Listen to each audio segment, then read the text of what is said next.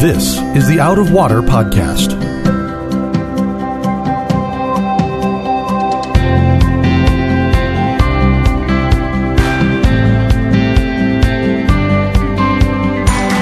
Out of Water is a production of Rio Vista Community Church in Fort Lauderdale, Florida. You can find it on iTunes, Google Play, or Spotify. We hope you'll subscribe and give us a good rating to help others find Out of Water. Welcome, friends, to another episode of the Out of Water Podcast. I'm your host, Mark Lautenschlager, and joining me, as he always does, is our pastor of education, Reverend Sam Castensmith. And we are continuing our series, Desiring the Kingdom. This week, we are coming to 1 Kings chapter 9, as we continue to talk about the contrasts between Solomon and Jesus. So the aftermath and context of where we pick up today in 1 Kings chapter 9 is starting up after Solomon has just finished, prayers of dedication for the temple. He offers up this plea to the Lord, that kind of anticipating that Israel is going to sin and do these wicked things. And went through a checklist, like when we do this, and when we do that, and when we do the other, like he listed them all out. Yeah. When we get famine, and when we get this, and rain, and locusts, and war. I mean, he kind of nails them all, and he says, Lord, don't turn away from us. And so then, when we get to chapter 9, this is the Lord coming back to Solomon, at least at the beginning. Yeah. The Lord comes back to Solomon and says, all right, well, I'm going to come and give you an answer. So it starts in chapter 9, verse 1 through 3. As soon as Solomon had finished building the house of the Lord and the king's house and all that Solomon desired to build. That's an interesting phrase. Yeah, it is. The Lord appeared to Solomon a second time, as he had appeared to him at Gibeon. And the Lord said to him, I have heard your prayer and your plea, which you have made before me. I have consecrated this house that you have built, putting my name there forever. My eyes and my heart will be there for all time. It's interesting because as I was studying this passage, this appearance of the Lord to Solomon was some significant number of years after Solomon finished the dedication of the temple. So Solomon got up and he dedicated the temple. He had that prayer that you were just referring to, and then God didn't appear to him right away. Yeah, no. So it says it took Solomon 7 years to build the temple, and then it took another 13 years, which is, we talked about this, how it's interesting. He spends more time building his own house than God's house. Yeah, 4 times bigger too, remember? Yeah, right. Yeah. It's massively better in a lot of those senses. But then it adds on, and I think it's this, the beginning of 1 Kings 9 is inviting us to see where it's going. So it's not only that he built the house, or the house of the Lord, then he built his own house, and then it adds, and all that Solomon desired to build. Yep. And it's like, the Lord waits, like, are you done yet? Are you ready to hear from me, or are you going to do this all on your own? You kind of get that feel. Why doesn't the Lord respond right as soon as the temple is dedicated? He waits and sees Solomon building all of his own pet projects before he gives an answer. It's interesting because some of the things that Solomon built, he built the house of the Lord and his own house and the Millo. Mm-hmm. And when I was looking to see what the Millo was, they're not even sure. They're not 100% sure what the Millo is. It's the name of something. But the commentaries were like, yeah, it could be this, it could be that. Yeah, most people think that it's actually the thing that's still there, which is kind of a staggered terrace wall. Right, terraced gardens they were talking about, with stones. It's actually, you can go there and still look at it to this day. That's the number one belief, is that it's these stones that form an artificial wall coming down from where David and Solomon's palace would have been. So when Solomon finished, it said all that he desired to build. It was not only that he did, the temple, and not only did he do his own house, but he also did some landscaping projects there. That verse 15, it talks about the Millo, and you're saying that they think those are like terraced gardens or some sort of architectural features that are still there. Yeah, you can go there and look at them. And we walked by them on both of our trips to Israel that we went on. And you can see, if you were to pull up Google and look at the images, if you typed in Millo, most of them are going to show what I'm talking about, which is, it looks like a slope of a mountain that's artificially formed with rocks that gave it some more defendable advantage. And it comes down and it looks nice. It's still there to this day. And, it's interesting because it's not just that all these things that are listed, he built his house, he built all that he desired to build. And when the Lord appeared to him, it's like he just completely ignores all the other stuff that Solomon built. It's like, I have consecrated this house that you have built. Doesn't say anything about the city, doesn't say anything about the wall of Jerusalem, about this Millo thing or anything else. It's like Solomon builds all these different things and God comes to him and says, okay, this temple here, that's the important one. Yep. He comes right back down to the important things. Solomon, when he came to him, was, talking about how he needs the Lord to forgive and to show mercy and to lead all these people. But it's, we've talked about this through this series multiple times, where Solomon just increasingly seems like he's doing everything more and more for himself. Yeah.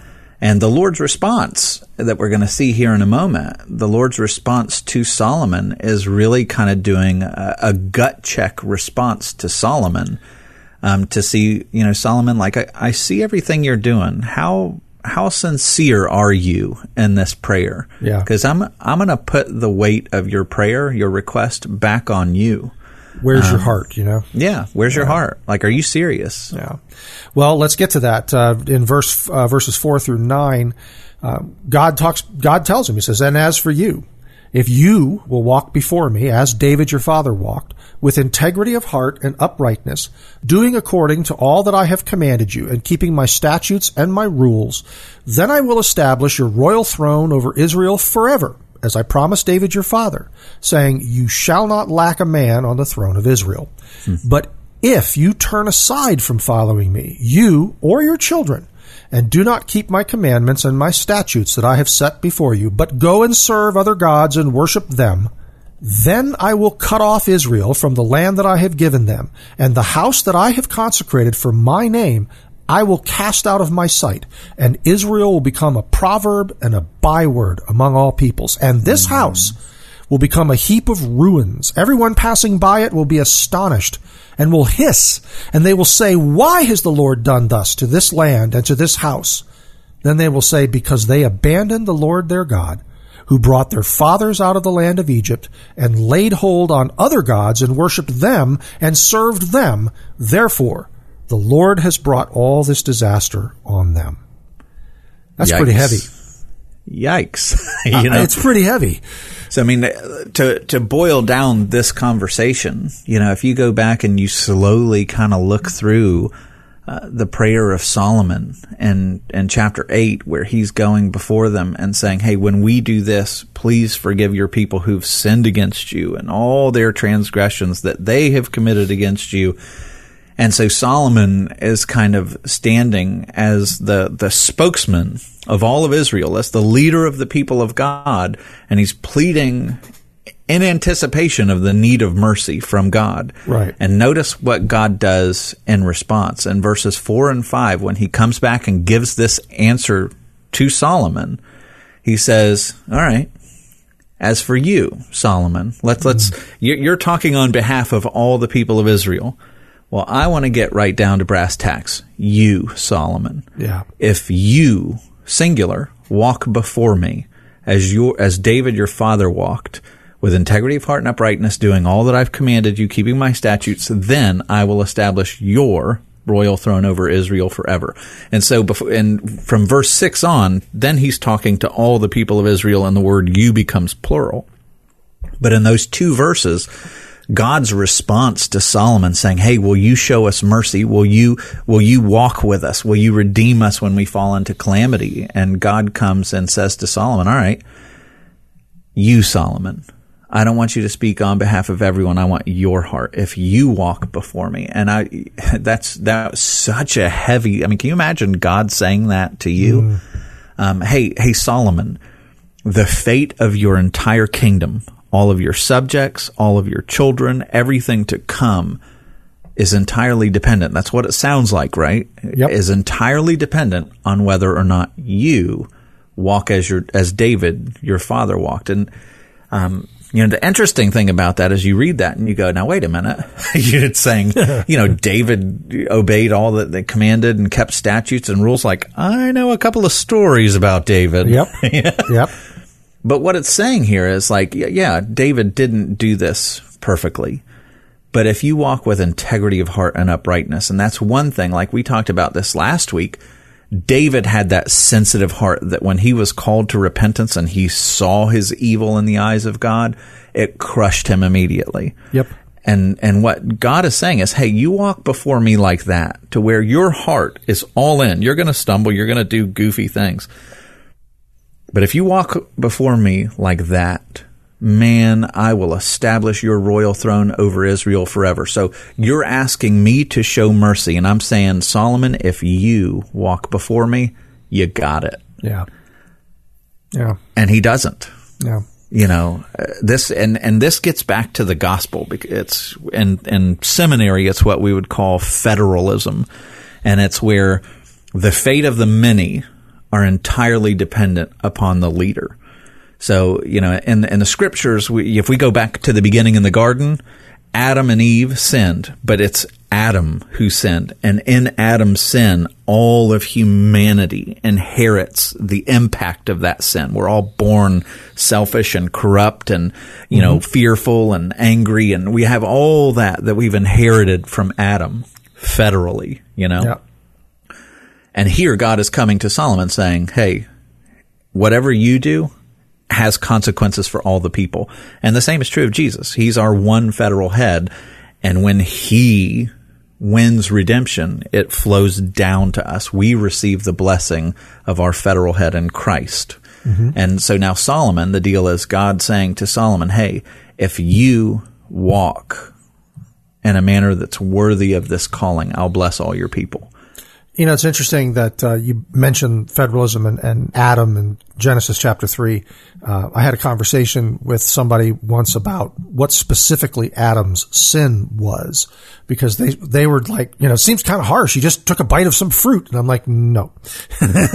No, his sin was that he wanted to be like God. Mm-hmm. His sin was that he wanted to be God's equal. He wanted to be, he didn't think he needed God. And, that's ultimately the sin that Adam suffered, was the sin of pride. Mm-hmm. I mean, ultimately his pride overwhelmed him, and he didn't take the opportunity that he had to say, no, Eve, hey, hang on. You know what? I get the whole snake thing, but we're not going to eat that fruit. God said, don't eat the fruit. Mm-hmm. He didn't do that, because it's like, oh, this is going to make me like God. I'm going to be like, oh, okay. And that was his sin. And I think that in the case of Solomon, we talked about how Solomon, you were saying that the people at that time might have been thinking, is Solomon the one? Is he the Messiah? Mm-hmm. Look at all these things that are being fulfilled through him. He's building the temple and all this sort of stuff. And in the end, it was the same thing, I think, that got Solomon, which was pride. Mm-hmm. Solomon became prideful about all that he had and all that he had accomplished. And the Solomon that said, I can't do anything, I'm like a little kid, was long gone. Mm-hmm. So really, Adam's sin, which was the sin that brought all of humankind after that down, is the same sin now that brings Solomon down. And it's the one sin it's the one thing of everything you can say about the nature of Jesus when he lived on earth. The one thing that no one could ever even hint at was that he was prideful in any way. Totally. Just a perfect humility. And as the only one who had right to be arrogant, yes, exactly. who really could walk the talk. I can just imagine the conversation where Peter elbows John and goes, did you get that? And John's like, give him some slack. He's the son of God. He can have a little pride. And yet he never did. This is a theme I think that has come through so many times in the recent podcasts, but I think it's so important, is that humility, how important being truly humble is. And to be truly humble doesn't mean that you think worse of yourself than you should. It doesn't mean that you're being self-denigrating or anything like that. That's not what it means. True humility doesn't have anything to do with that. But when there's no humility, the house is collapsing. Mm-hmm. Trouble on the way. It's so important. It is. I mean, if you walk through the 10 Commandments, you don't get to the fulfillment of violating any of the 10 commandments without first walking through the door of pride. Yep. Every single one of them has its root in pride. Yeah. And so the moment you lose humility, man, you are susceptible to so many things. I love the definition. I think it was Lewis who had this definition where he said, humility is not thinking less of yourself. It's thinking of yourself less. Yeah. Where your eyes are more focused on the Lord and what He's done, yes, and your neighbor and how you're going to love them. And it's less, the things that drive us crazy is when we're inwardly focused and we're going, oh my gosh, what do people think about me? And am I doing enough? And how am I going to make sure that my kids turn out okay? And it's all on me. And that'll drive you crazy. Well, all of that is rooted ultimately in pride, where you're not taking God at His word, or you're trying to control everything. Because why? Because you're the center of the universe. But a life that's authentically yielded into the Lord is a life of freedom. Sure. Where you're trusting Him. And it's hard to come by because we're sinful idiots, but it's a beautiful thing when it happens. Think about the guy of whom Jesus said, there is none greater born of women. John the Baptist. John's statement, he must increase and I must decrease. Yeah, that's brilliant. It is brilliant. It's just like, there's not a better statement for humility. Jesus increases, we decrease, Yeah.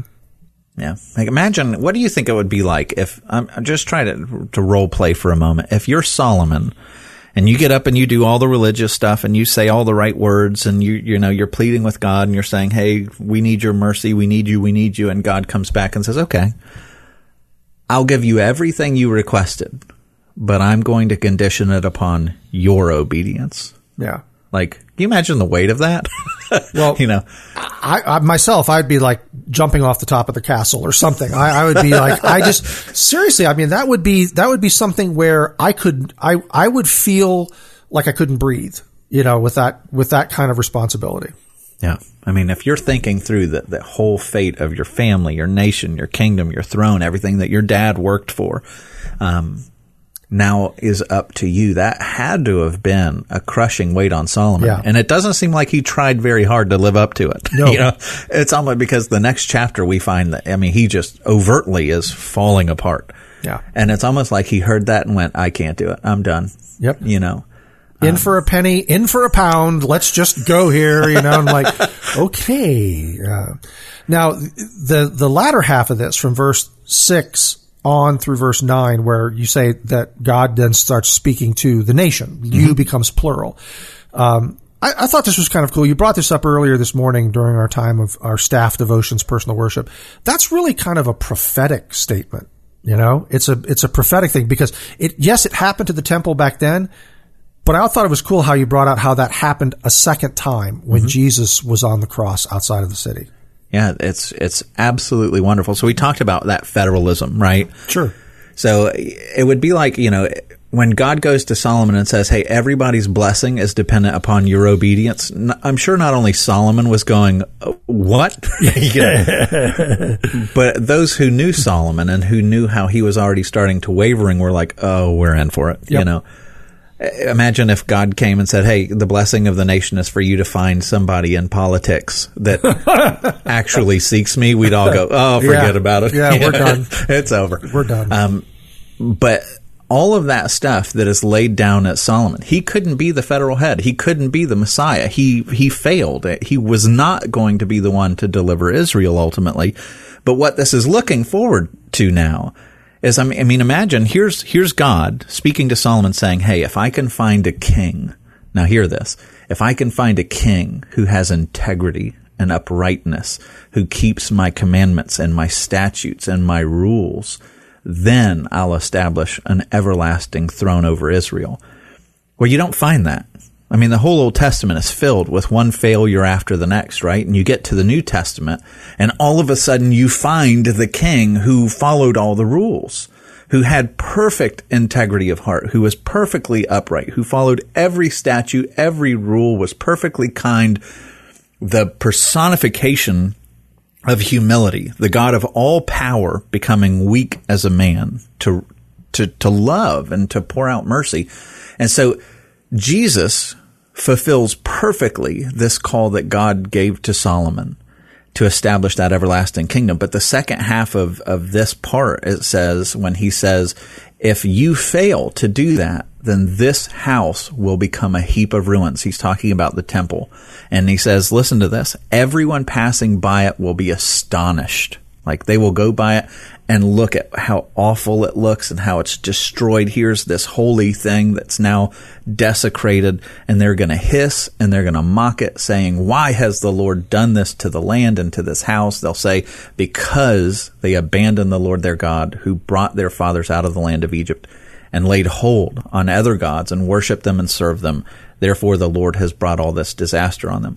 Yeah. Now, that prophetic word, Israel is going to turn away from God. The kings do unbelievably wicked things after Solomon, really wicked things. And in 586, God says, okay, I'm done with you. He allows the Babylonian army to come in to destroy Jerusalem, to tear it down, to tear the temple down and burn it to the ground. And no doubt people walked by Jerusalem in shambles and mocked it. Yep. But this is fulfilled in a far more amazing way. When Jesus is talking about his death and resurrection, what does he say? Tear this temple down and I'll rebuild it in 3 days. And so then when he, the only perfectly obedient one, right, who fulfills all of this for our blessing, he then goes to the cross, and the temple of God in human flesh hangs on a cross, and that temple is going to be destroyed. And guess what happens? Everyone who passes by is astonished, and they hiss, and they hurl insults at him, and they mock him and claim that God obviously has forsaken this guy, because if God loved him, then he should be able to come down from the cross. And in a very real sense, Jesus takes on the responsibility of Solomon as the perfect king who can fulfill this so that God's blessing falls on all the subjects of the king, which is you and I. Thank the Lord for his work on our behalf, right? But then, because of our wickedness, the temple also gets destroyed. And everyone who walked by that temple, our Savior, hanging on a cross, are astonished, and they hiss at him, and they mock him. And that's also to our benefit. He takes all the shame. He takes all the cursing. He takes all the punishment. And he gives away all the perfect righteousness. All this is fulfilled in Christ in a far more beautiful way, because Solomon is not our Savior. He couldn't handle the weight of it. Yeah. When you consider that, what Jesus said, tear down this temple and in 3 days I'll build it back up again, and how incredulous the people were toward him when he said that, which obviously it's because they didn't understand what he was saying, but also you wonder sometimes how it was that more people who were devout Jews didn't understand it, didn't follow him. I don't know. There's just, when you look at all these parallels and all these connections, I'm thinking, why didn't more of you see it? And I think that's, honestly, it's because in our hearts, and this might be a little bit of a rabbit trail tangent for me, but every once in a while when I'm doing the Essentials class, which is something that we offer here at Rio, we focus on the gospel. And one of the things that I emphasize, and every time I teach it, it feels convicting because I find myself doing this again and again. But we view religion, we view the gospel as being transactional. In other words, like, okay, we have this arrangement and God wants me to do this, and if I put in my deeds, then he gives me this, and, I can go to heaven so long as I say this and believe this. And God is not interested in a transactional type of faith. He wants relationship. The whole point of why he became a man and died on a cross is to make sure that we could be with him forever. It's not to give us an escape hatch, but he's really not that interested in where we go after that. Like, he loves us. And so what we tend to do when we minimize religion to just checklists and transactions, and if I do this, then God does this, we miss out on the heart of a God where Scripture says that he rejoices over us with singing, that he surrounds us with praise, that he longs to hear us in prayer, that it thrills his heart when we turn our eyes and our adoration to him. Like he is infinitely invested in us This infinite pool of love is directed at each and every one of us. And we tend to take a God who has become a man, who died on a cross for me, not just everybody, me. And we reduce it to just, well, if I do this, then, and we make it transactional, and it rips the heart out of it. Mm-hmm. And I think that's what happens with the temple. It had become this place where you go and you do your thing. You do your little religious duties. And that's not at all the Lord's heart behind that temple. This was a place where he could go and dwell in the midst of his people, not as, look at me in all my glory. I think that's part of it, but it's God wanting to be in the midst of his people. He loves us. He wants to be with us. And the thing that drives him crazy, it's about the temple and the way that it was treated, is there was zero regard for the love of the Lord, the worship of the Lord, the respecting of who he is and what he's done for us and how much his affection is turned on us. We just turn it into a transactional thing. And, it's actually interesting. Caleb, who's my oldest son, he's 12 years old, so he's in middle school, and he came home with this question. He's like, yeah, Dad, Jesus, the Bible says that he never sinned, right? And I'm like, yeah. And he says, well, that, and I knew where he was about to go. He says, that passage where it talks about him going into the temple and getting really angry and chasing people out and turning over tables? And I was like, yeah. And he says, that seems like sin to me. And I was like, okay, well, hold on a minute. Let's reverse the tape. One, he's God, so he's entitled to that. But then, and it was this conversation, and I'd never thought about it until the words came out of my mouth. But I said, what was happening at that temple is you had all these people who were trying to rip off foreigners and trying to rip off the poor, and they had these exchange rates on money because you had to buy a particular type of coin in order to be able to buy the sacrificial animals to be able to worship God, right? And so all these people are being exploited and turned away. And when you see Jesus get angry, it's not just, oh my goodness, the poor are being exploited. That's absolutely part of what made him angry. But it's, you're preventing my bride from making it to me. Mm-hmm. And I told him, I said, I want you to imagine a husband. I want you to imagine that mom is on her way to see me at home, or I'm on my way to see her at home. And somebody puts roadblocks up, and they won't let me through, and they're trying to do everything they can to prevent me from getting to her in an evil, wicked way, just to prevent me to get to her. If I really love your mom, what should be my reaction to that? It's going to be anger. It's going to drive me crazy that you're doing anything that keeps me away from the one who I love with all my heart. Right. And that's the heart of Jesus. When he starts flipping over tables, it's because you're preventing his bride from being able to get to him. That's how wild his love is. And I said, Caleb, that should be a great comfort to each and every one of us. Why? Because that shows how much it would enrage the Lord if anything should keep you from being able to be with him. Mm-hmm. It's the same rage toward that idea that put Jesus on the cross. It's anger at sin. It's anger at death. It's this outrage that this is the way the world is, that he would go to the depths of hell to overthrow it. That's how much he wants to be with us. And there's great comfort in knowing that my God responds like that when anyone should try to keep me or my wife or my kids or other people away from him. Mm-hmm. That's how loving he is. That's a really good explanation of the flipping over tables. I like that. I've heard you say that before, and I'm glad we got that into. I don't know if it's been on one of our podcast episodes before, but I think that's something that can stick with people, because I do think that's one of the stories from Jesus's life where people go, "Well, Jesus had a temper." Not the same way that you and I have tempers. Right. So, one of the things that Gage told me, no, it's okay. to keep going there. Sure. And I'd never thought about this until Dr. Gage shared this. But all the things that Jesus is doing, throwing over the tables, he'll be sold for silver. He breaks out a whip. Well, the true temple will be whipped. Yeah. It's everything that he does in that temple. He's trying to purge sin from the temple, right? Right. What's going to happen on the cross is he's going to be whipped, and the real temple, the temple of God in Jesus himself, in the flesh, is going to be utterly defiled, and then he's going to be judged. So everything that he does to Herod's temple, when he goes into the courts and starts doing all that stuff, Sure. he literally takes on my defilement. And my defilement is in the temple, and God pours his wrath out on that and destroys the temple. It's prophetic in some sense of what is going to happen to him. Yeah.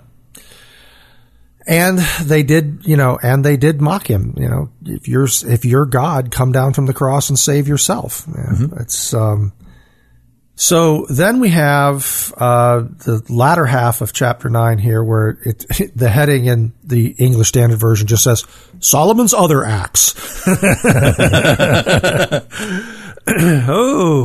So verse 10 says, at the end of 20 years in which Solomon had built the two houses, the house of the Lord and the king's house, and Hiram, king of Tyre, had supplied Solomon with cedar and cypress timber and gold, as much as he desired. King Solomon gave to Hiram 20 cities in the land of Galilee. But when Hiram came from Tyre to see the cities that Solomon had given him, they did not please him. Therefore he said, what kind of cities are these that you have given me, my brother? So they are called the land of Cabal to this day. Hiram had sent to the king 120 talents of gold.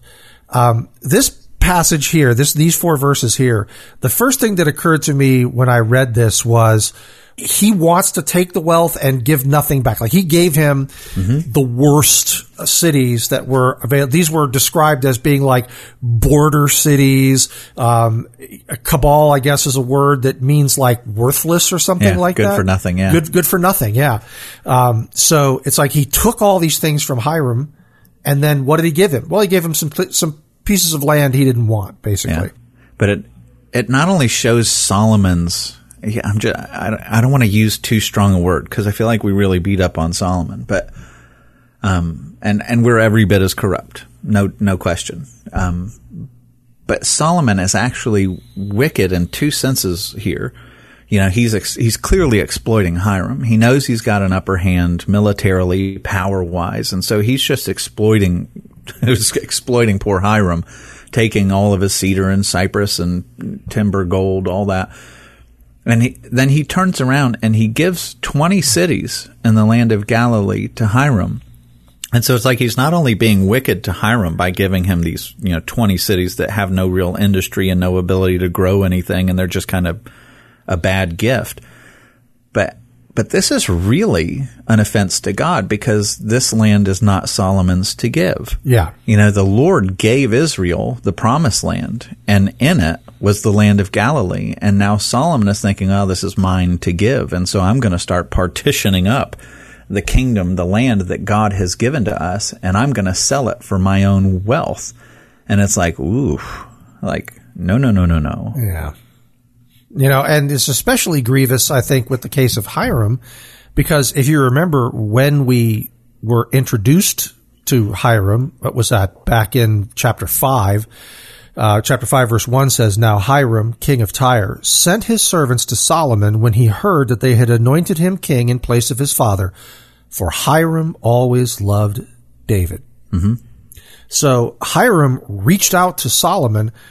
And I'm sure that, like you say, I'm sure that Hiram would enjoy favorable relations with Israel. Everybody wants the big kid on the playground to be their friend and not the bully that's chasing them. Right. I get that. But the scriptures tell us why Hiram reached out to Solomon, why he said, let me help you, because he loved David. Yeah. And then Solomon takes advantage of this guy.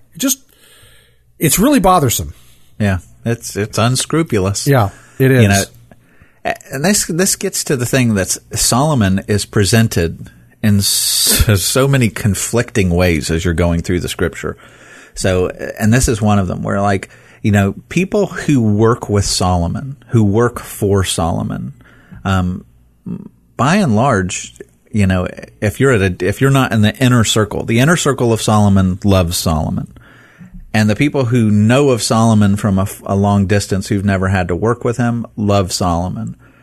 But when you get to chapter 12, you get the whole nation, all the northern tribes come to him and they say, we don't, they tell Solomon's kid, if you're anything like your dad, well, they tell Rehoboam, Solomon's son, if you're anything like your dad, if you treat us like he treated us, then we don't want any part of this kingdom anymore. He used us.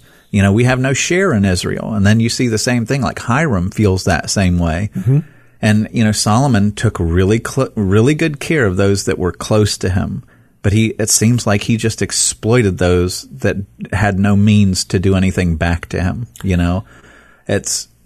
He's got this kind of bifurcated life where some people think that he's the greatest thing since sliced bread, but then other people who have dealings with him from a distance, who work for him, are like, I don't ever want to do business with that guy again. Yeah.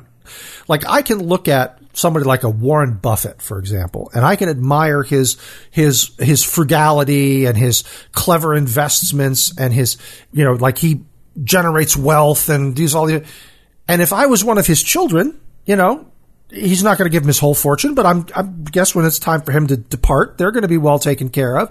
Mm-hmm. But you often wonder if you're one of those companies that he comes in and sort of takes over. What do you think of him?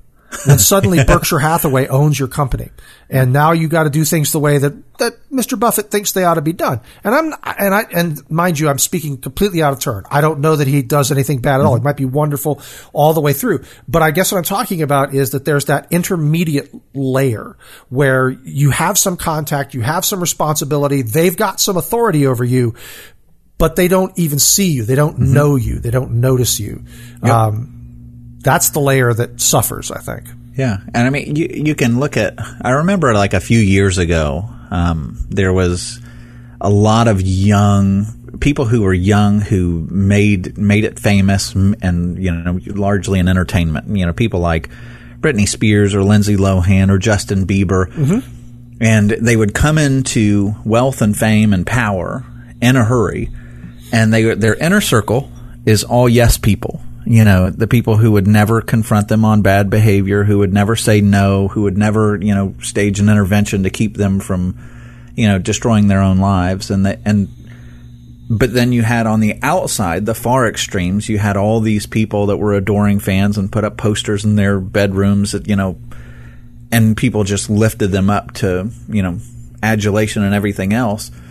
But then there's the people who are semi-close to them who see the dysfunction going on, and they're all taking note of it. Mm-hmm. But there's something to human nature where it's like it's so many people from a distance. You can, we talked about Ravi last time. I was one of those guys who put him on a pedestal, wrongly so. Yeah. But it's like I thought he walked on water, and those closest to him thinks he walks on water. But then you get a little bit outside of his inner circle, but not quite far enough to where it's, all the packaged product on TV or radio kind of stuff.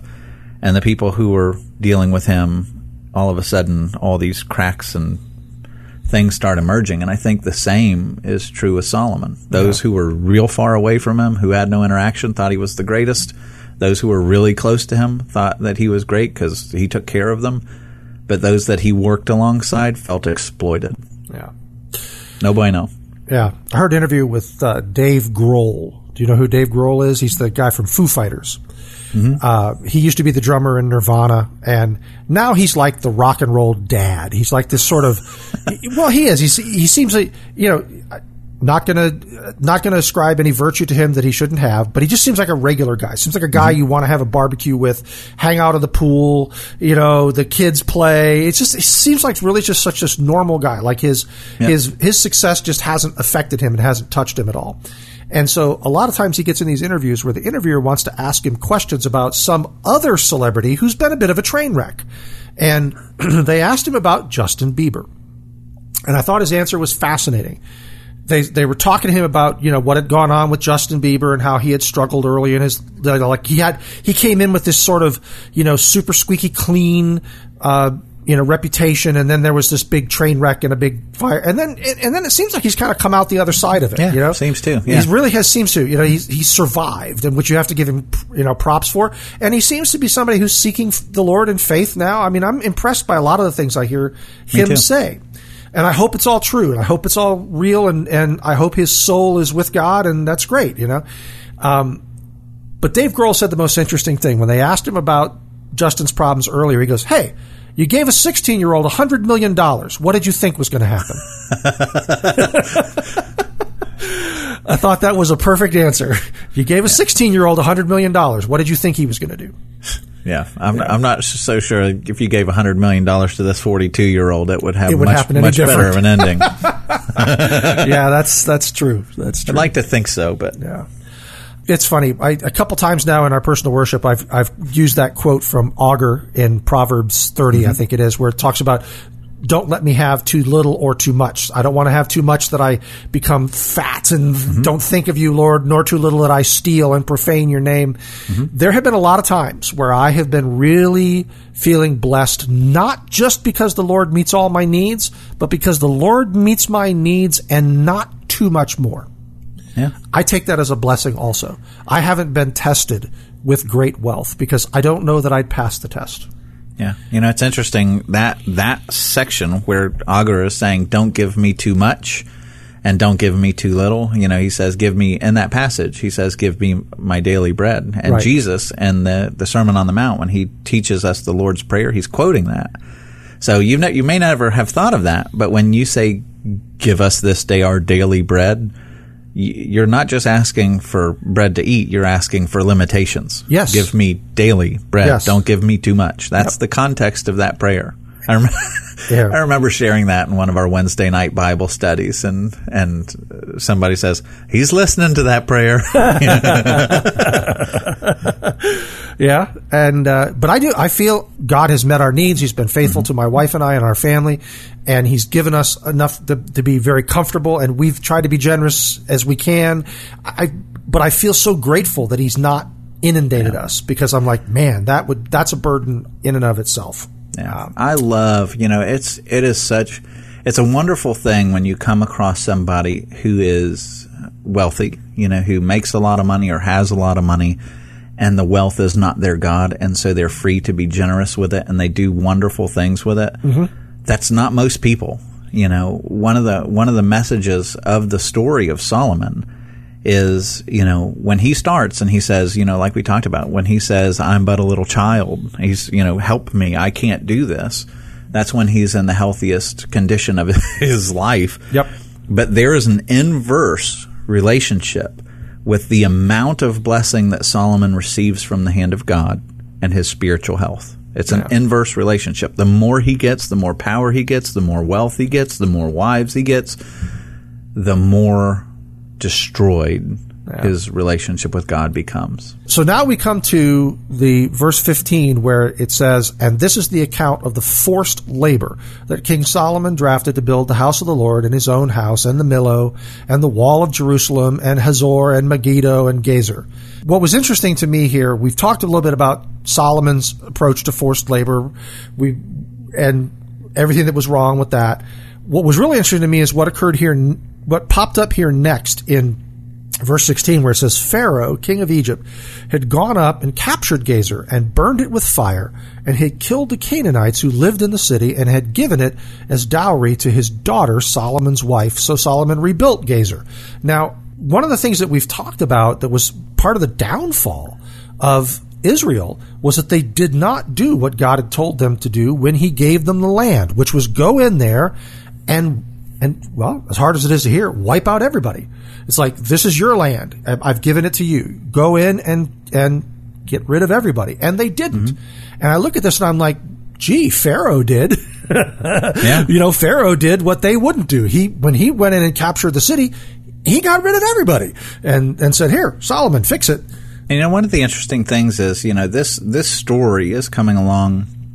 We already know that there are Canaanites that had come to faith, and they're grafted into the people of Israel. Sure.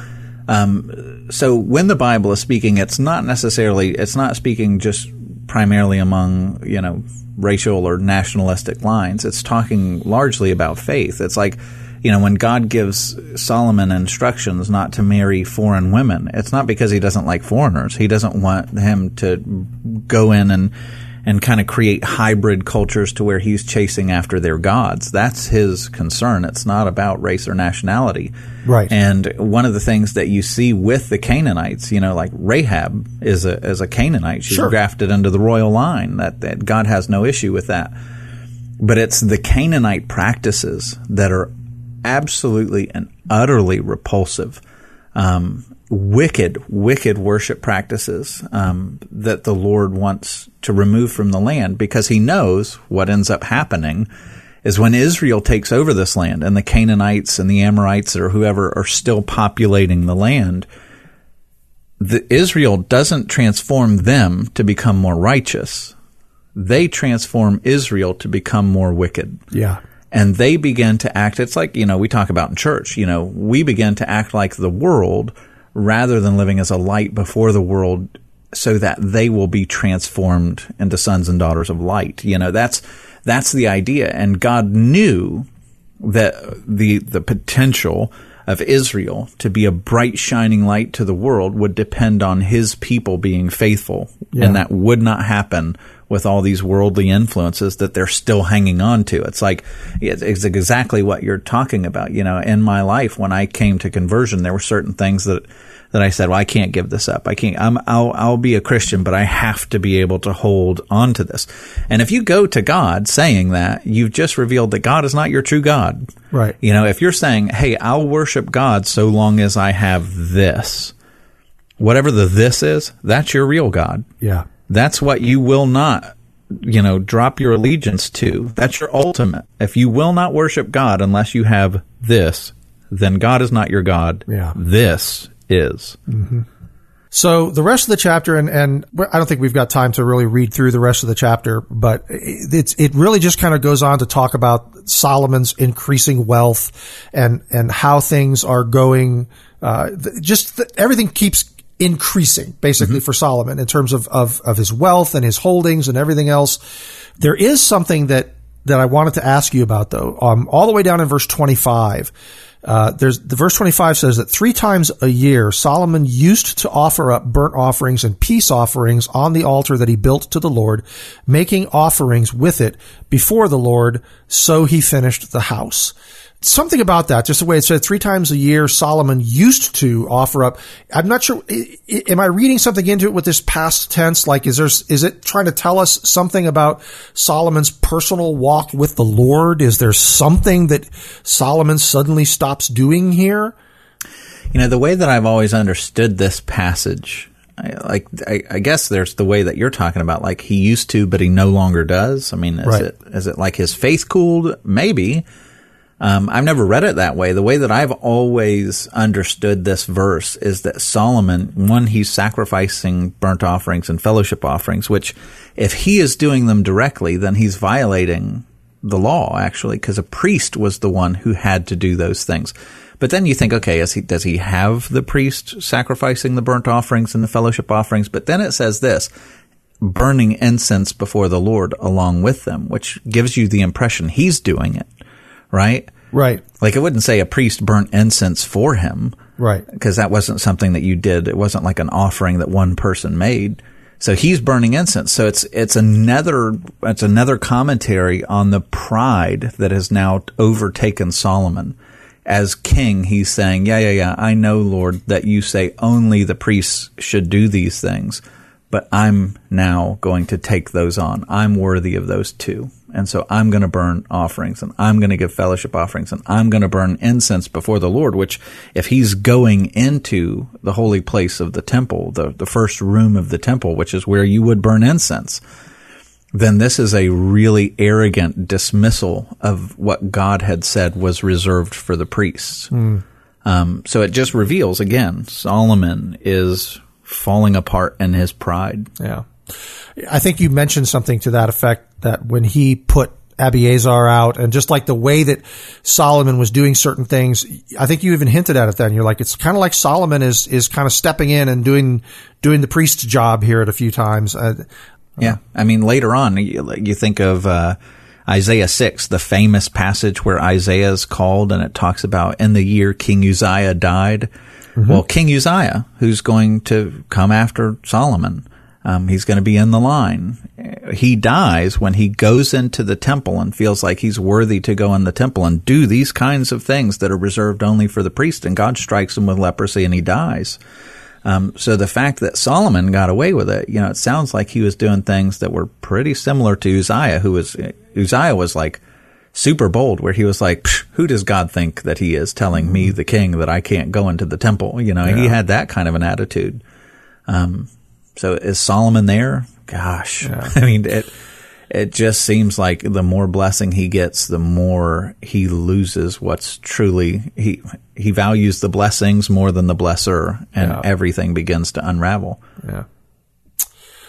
Well, I think we're going to have to let that stand as our last word on 1 Kings chapter 9, and unfortunately, it's not a happy word. Yeah. Can we think of a happy word? I don't know. Let's think of a happy word. Is there a happy word? I am just really grateful that I have a better federal head than Solomon. Yeah. He could not carry those burdens. None of us can carry those burdens. And thankfully, the Lord has given us a better king who's come into this world, who is a perfect prophet, who's a priest according to the order of Melchizedek, if that means anything to you. And he's the perfect prophet who has carried these burdens for us. Yeah. And let's be honest. Let's have a little bit of sympathy for Solomon. No one could have carried that burden. Nobody other than Jesus could have carried that burden. We have certainly held forth Solomon as an example in a negative sense as we've come into the latter part of these chapters here, the latter part of his life. But man, nobody could have. That's why Jesus had to come, because none of us could. The point of the Old Testament is to whet your appetite for the one who's going to do it perfectly. So when you read David, there's many wonderful things about David, but the point of the Bible is you can't set your heart on David. He failed. Yeah. You can't set your heart on Solomon. You can't set your heart on Abraham or Moses or any of these great figures who we should lift up as heroes and celebrate the good things that they do. But ultimately, every one of them could not rescue us. Yeah. It's to set up our hunger for the one who came, who did it perfectly, and then gives us the salvation, the blessing that Solomon was praying for, that God said, hey, Solomon, if you can do this, then I'll bless your people. Jesus did it for us. Yeah. And now God says, I will bless your people. Yeah. Amen. Well, we'll let that stand as our last word on 1 Kings 9, because that's a better word. Yeah, thank you. I like that word better. I like that word better. We hope that you've enjoyed your time with us, that it's been profitable for you. We hope you've enjoyed this series, Desiring the Kingdom, which is our series of podcasts that are companions to the series of messages being preached right now on Sunday mornings at Rio Vista Community Church.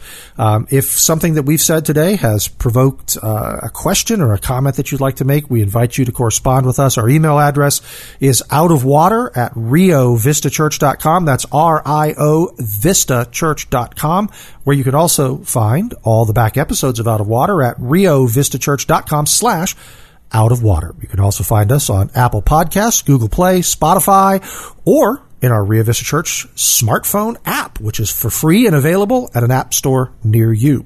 Sam and I will be back next week with 1 Kings chapter 10 and the Queen of Sheba. Most interesting. We look forward to seeing you then.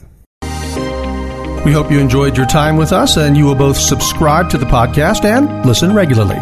You can find out more about Out of Water, catch up on past episodes, and access show notes at our website, riovistachurch.com/outofwater.